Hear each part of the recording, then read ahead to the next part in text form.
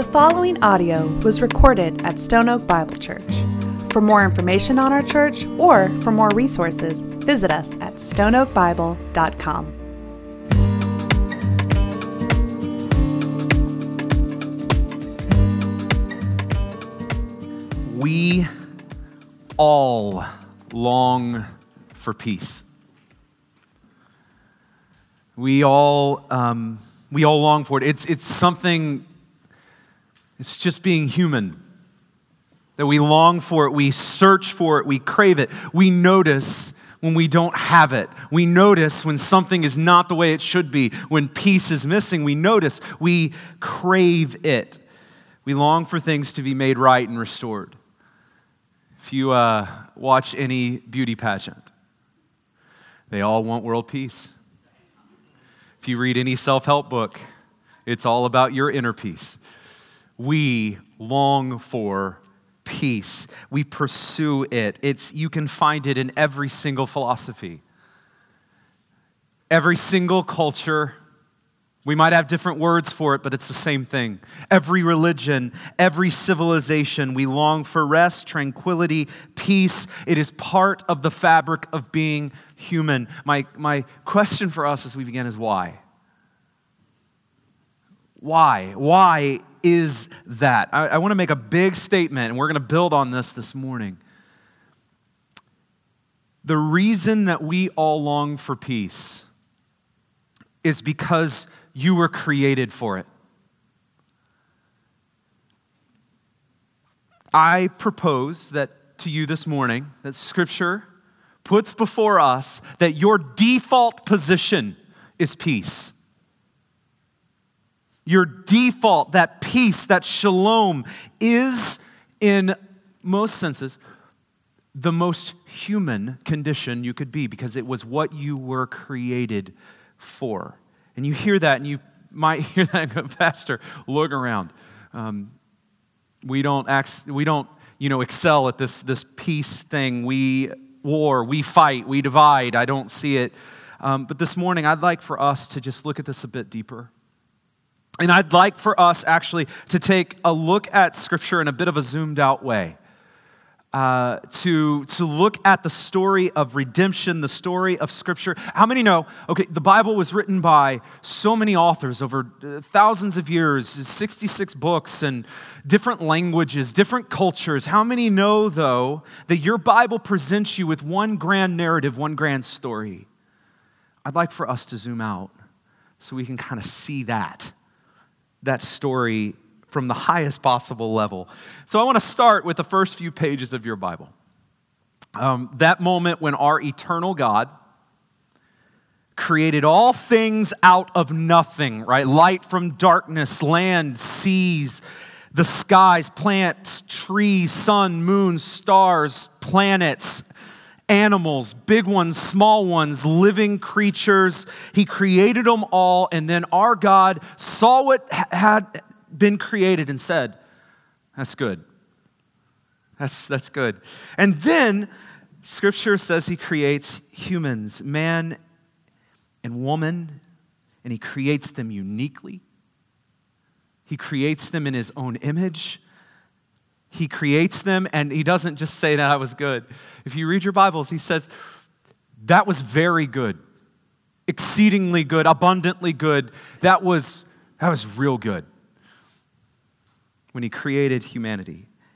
And here in this moment, as you read Scripture, God created man and woman, and He places them in this garden, and their church was perfect peace. It was just peace.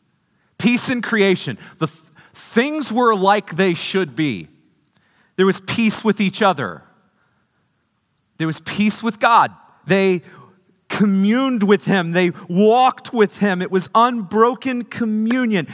In other words, church, all the things that we long for, all the things we crave, they're all there. They're all there in the garden. And in God's very own words, He says, and that was very good. That was very good. Why do we crave peace? Let's come back to this question. Why do we long for it? Because we were created for it. Adam and Eve walked in it. They walked in peace with the garden. They walked in peace with each other. They walked with peace, in peace with God. Peace, shalom, it was there. And then Genesis 3 happens. In Genesis 3, we read about what we call the fall. And here was the moment when Adam and Eve made this decision to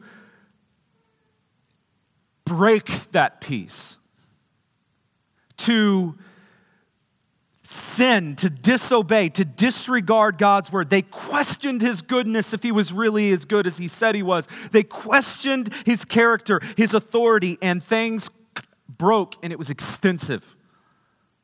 It was extensive. Verse 8 says they heard the sound of the Lord in the garden, walking in the garden in the cool of the day. And notice, instead of joining him on that walk, communing with him on that walk, Genesis says the man and his wife hid themselves from the presence of the Lord in that garden among the trees. And so it begins. Where there was once peace, where they once walked with God in peace, now they hide, only they can't. Good luck hiding from an all-seeing, all-knowing God. But they tried.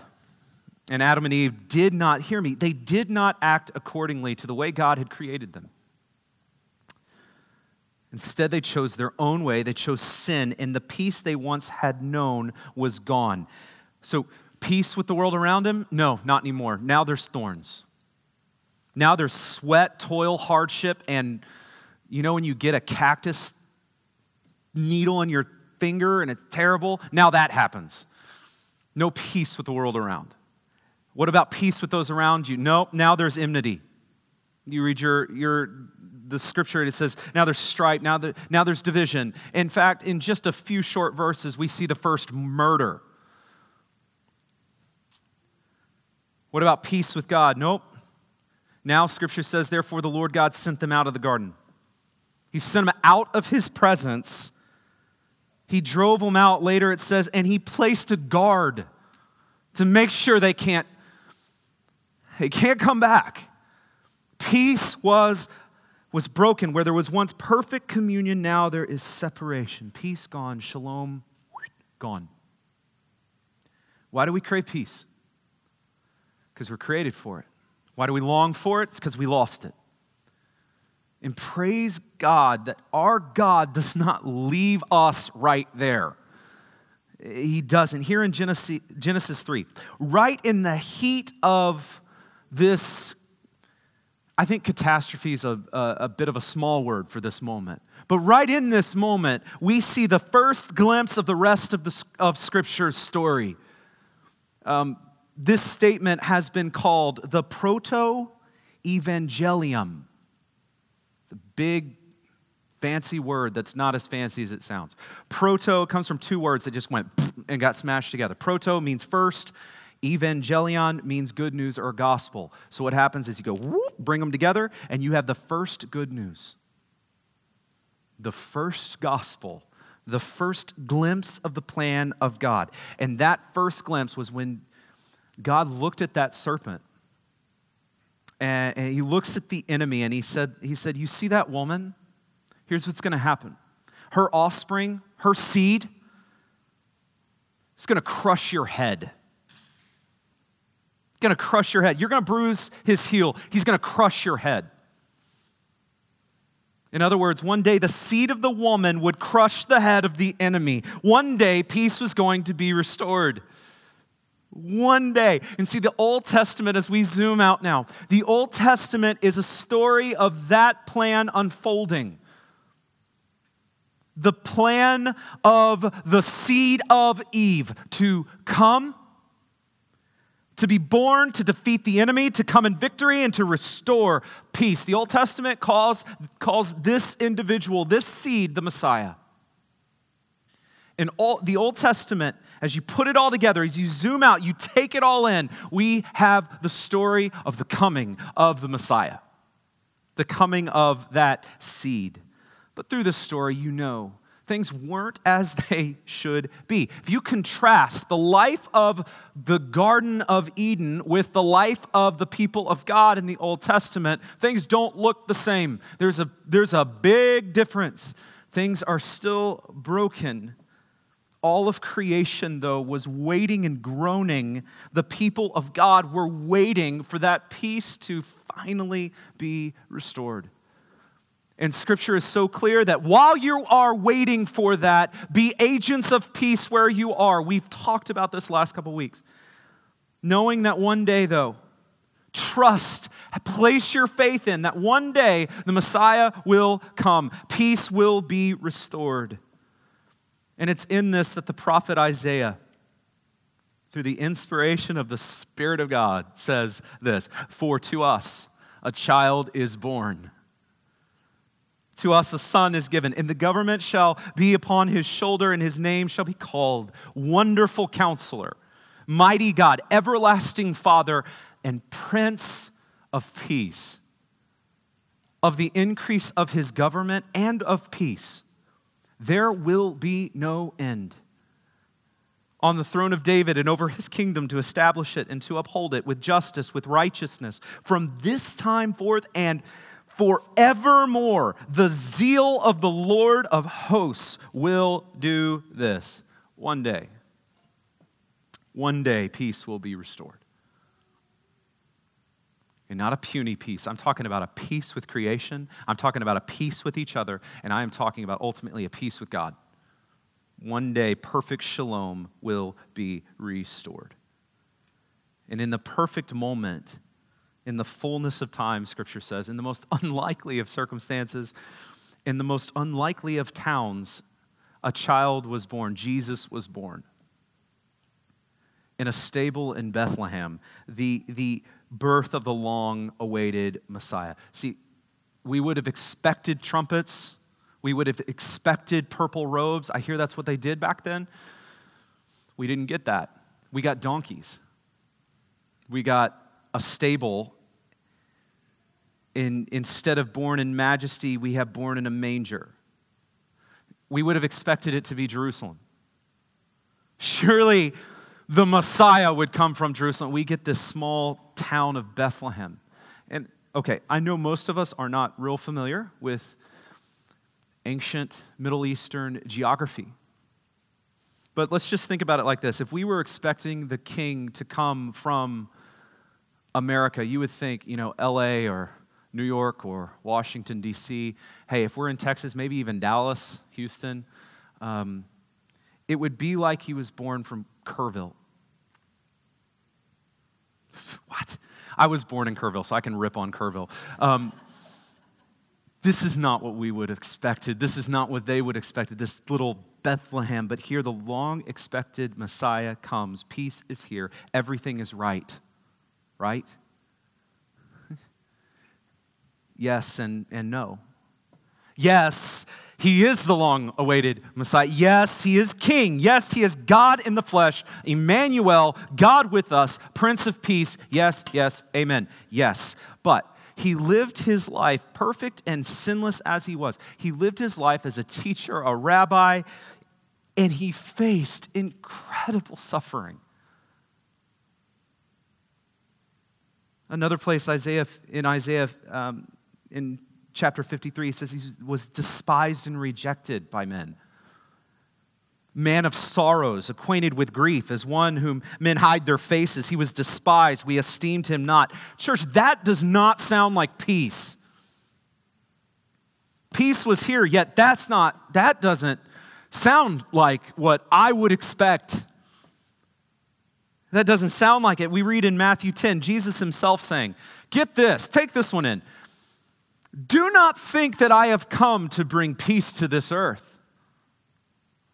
I have not come to bring peace, but a sword. That doesn't sound like peace.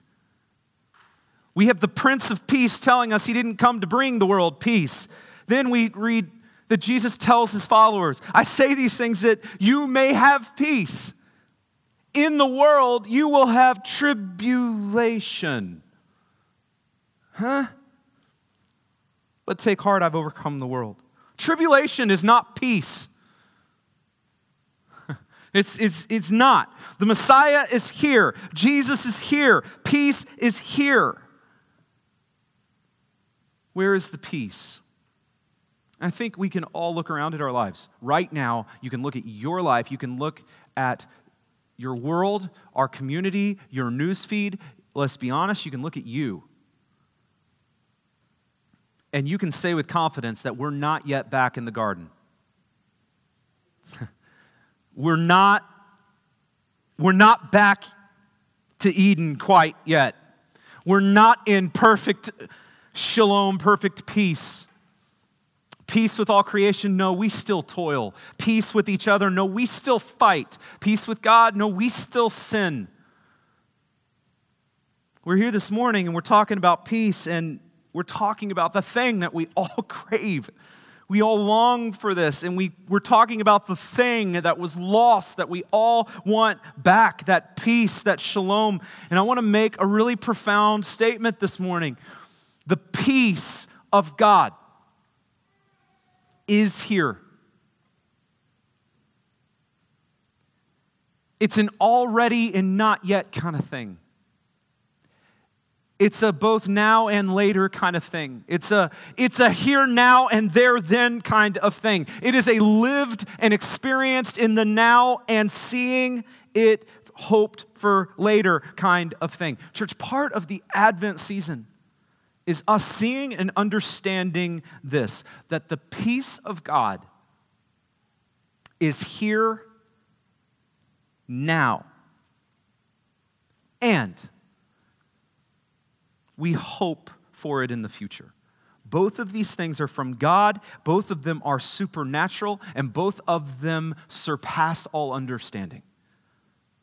I want to talk about both of them, and I want to start with the right now, the today. You and I can walk in the peace of God today.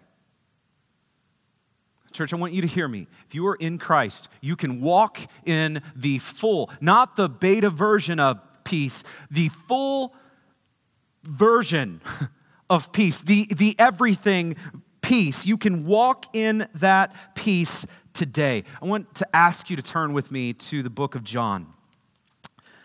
John, we're going to be in John 14. John 14. This text is so incredible and so rich. I feel like I could have preached a really long time, but I did my best. We got it where we need to be. I want you to look with me at John 14. Jesus here is teaching his disciples. And in verse 25, he says, "These things I've spoken to you while I'm still with you." Pause there. Jesus is saying, disciples, I'm teaching you, I'm giving you instructions as I'm still here with you in the flesh. He knows his mission, church. He knows, let's take it back, that the seed of Eve is going to crush the head of the enemy, and he knows that to crush the head of the enemy, that he would need to be crushed. Jesus knows this. Isaiah 53 says, "He was oppressed, he was afflicted, he opened not his mouth. Like a lamb that is led to the slaughter, like a sheep that is before its shearers is silent, so he opened not his mouth." Church, Jesus knew this scripture. Jesus taught this scripture. Jesus memorized this scripture. He knew, church, that he would be the one to fulfill this scripture.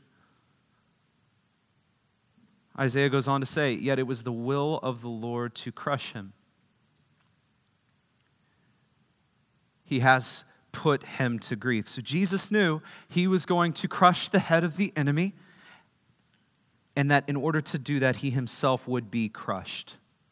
And so he says, look, these things I have spoken to you while I'm still with you, but when I am not, when I'm about that mission, when I complete my mission here, listen to this. He says, the Helper, the Holy Spirit, whom the Father will send in my name, he will teach you all things and bring to your remembrance all that I have said to you. Oh, church, hear this. Peace I leave with you. My peace I give you. Peace Jesus leaves. That peace, church, that he leaves has a name. The peace is his Spirit. It's the Holy Spirit. It's not a vague, fluffy idea of peace somewhere floating up in the clouds. No, this is, Jesus says, my peace. A little bit later in John, he says, church, it's to your advantage that I leave. You want to know why? Because I'm about to send you the helper. It's to your advantage that I go. Why? Because peace is coming. I leave you peace. Peace I leave with you. My peace I give to you. And Jesus goes on to say, and I don't give you this peace, not as the world gives do I give to you. Let not your hearts be troubled, neither let them be afraid.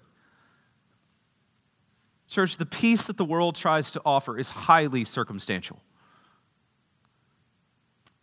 The peace that the world tries to offer is thin and unstable, but this is not the kind of peace that Jesus is offering you today. There's this old hymn called It Is Well, and it was written in just great tragedy, and the first verse of this hymn says, when peace like a river attendeth my way, when sorrows like sea billows roll. Listen to this, whatever my lot, thou hast taught me to say, it is well. It is well for my soul. Church, that's peace. It is well with my soul peace. That's the kind of peace that just surpasses all understanding.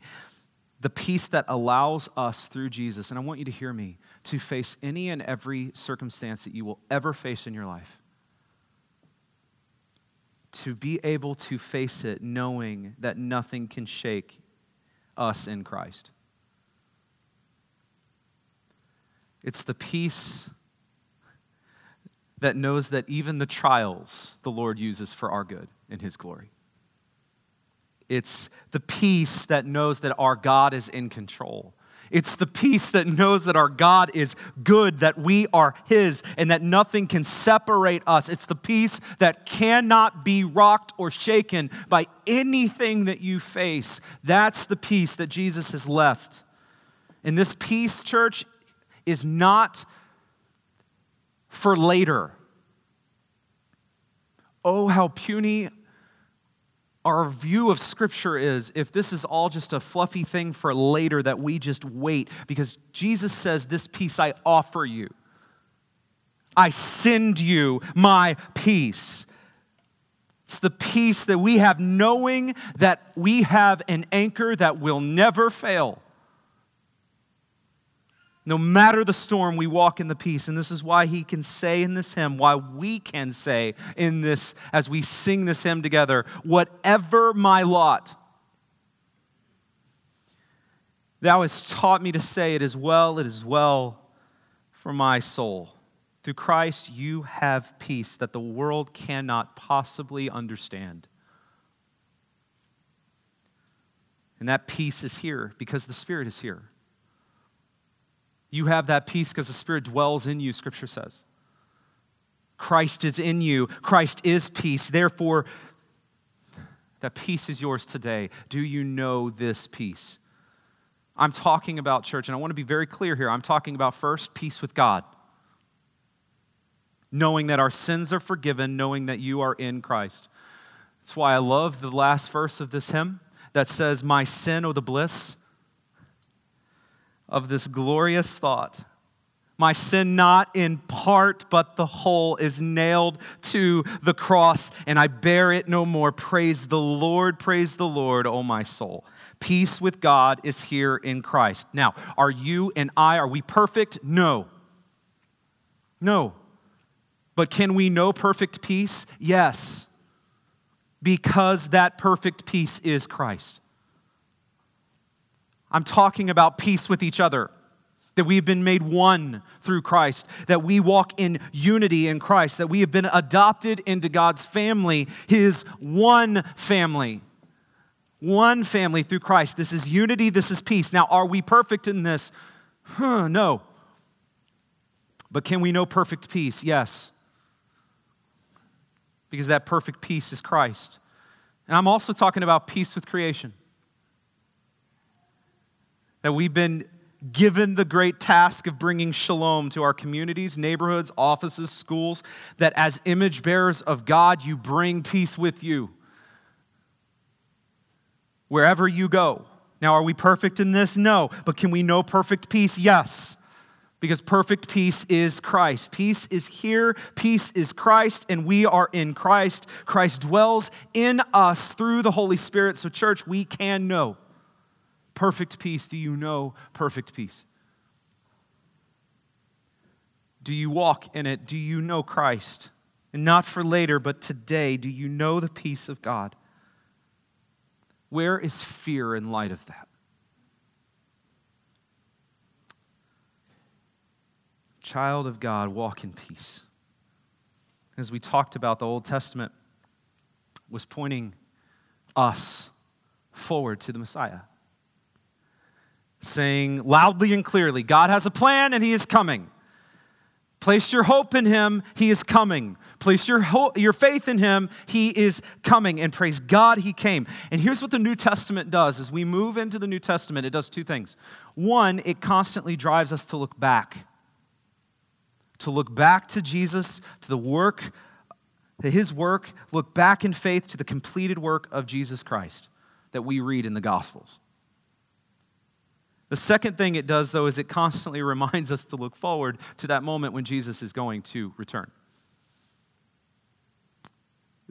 This time, though, not as a baby in a manger, this time as the reigning and rightful king to establish His kingdom here on earth. I want you to go back to something with me. We read a little bit in Isaiah 9.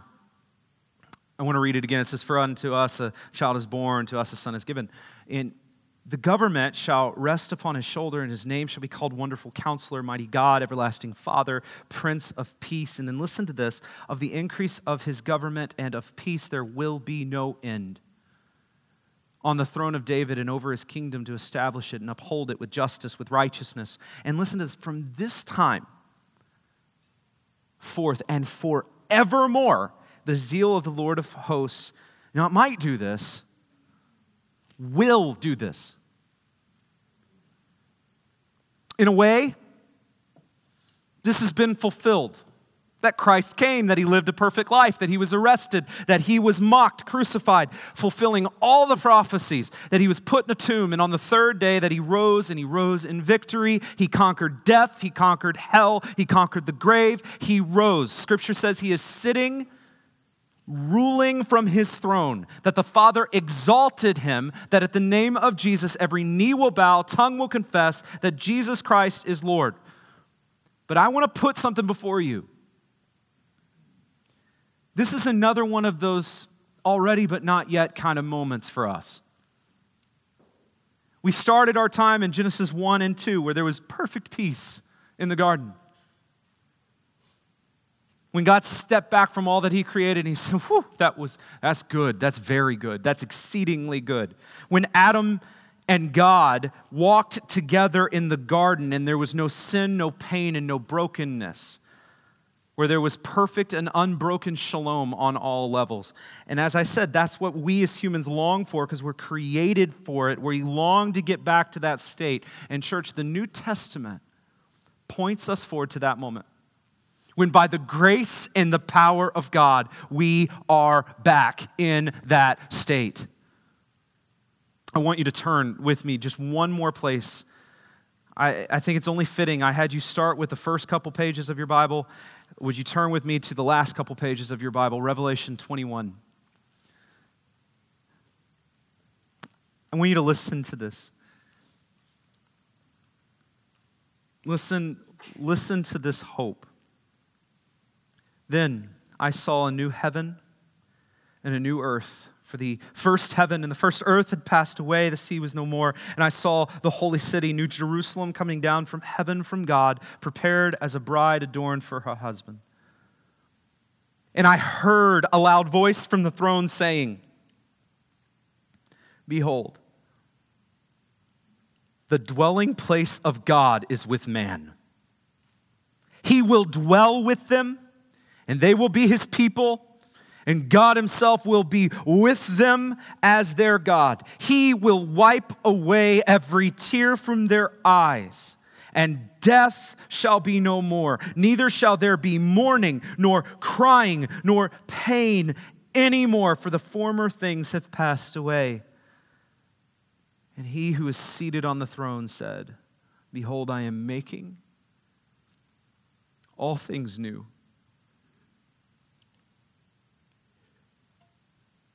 This is what we look forward to. This is the hope that we have. The future peace that is ours. When the power of God, when the peace of Eden is restored. Where now there is peace with creation. No more pain, no more sin, no more sickness. Now there is peace with each other. There is no more violence. There is no more crying. There is no more pain. And now there is peace with God, that God once again, as in the garden, he dwells with, he walks with, he talks with us. Our future peace, church, is when the curse of sin is no more and all things are as they were created to be. That is our peace. Here in Advent, I want us to know and I want us to realize two things. That the peace of God is here and it is yours through Christ Jesus. That you can walk in it in full peace, that Christ sent his Spirit to dwell in you so that no matter what you are facing today, and no matter what you are facing tomorrow, no matter, your peace is anchored in Christ. That peace is yours. That peace is yours today in its full peace. It's yours through Jesus Christ. And at the same time, church, we get the joy of looking ahead. We get the joy of looking forward to that day when Jesus Christ returns as the reigning King. When all things are made new and everything is working as it was created to be. This is yours in Jesus Christ. This is our hope, our future, our peace. And Advent, church, is about this season that causes us to live in this expectation, to live in this understanding that peace is here through Jesus Christ, that peace came because Jesus came. And at the same time, perfect peace is coming through Jesus Christ. Peace is coming because Jesus is coming back. Would you pray with me? Lord, we've looked at your peace and what your word has said about the peace that you have sent us. And I just want to take a moment as a church to confess that so often we walk not in peace but fear, not in stillness but anxiety.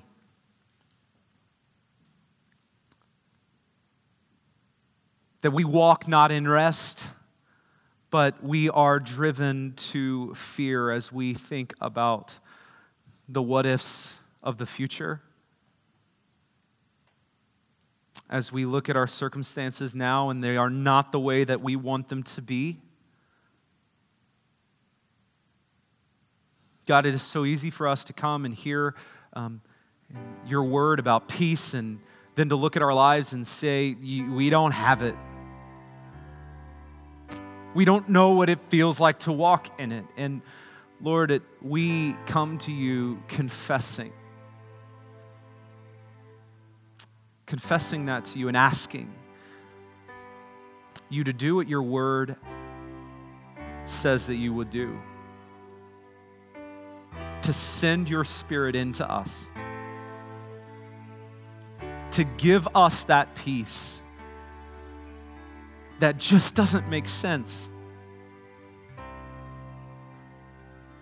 Where whatever our lot may be, whether it be plenty or scarcity, whether it be wealth or poverty, whether it be health or whether it be sickness, whatever the case may be, whether it be the storm or just still waters.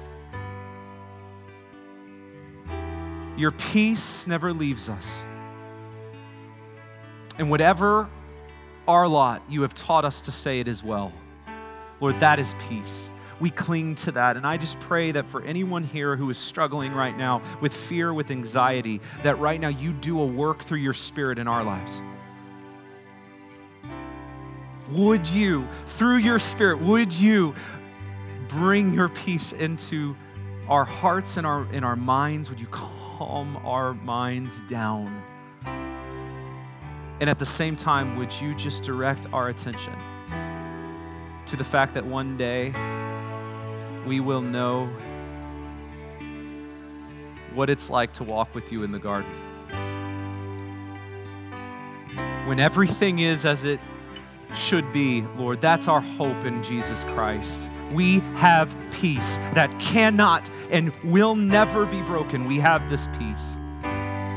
Lord, would you do a work in our hearts this morning? In Jesus' name.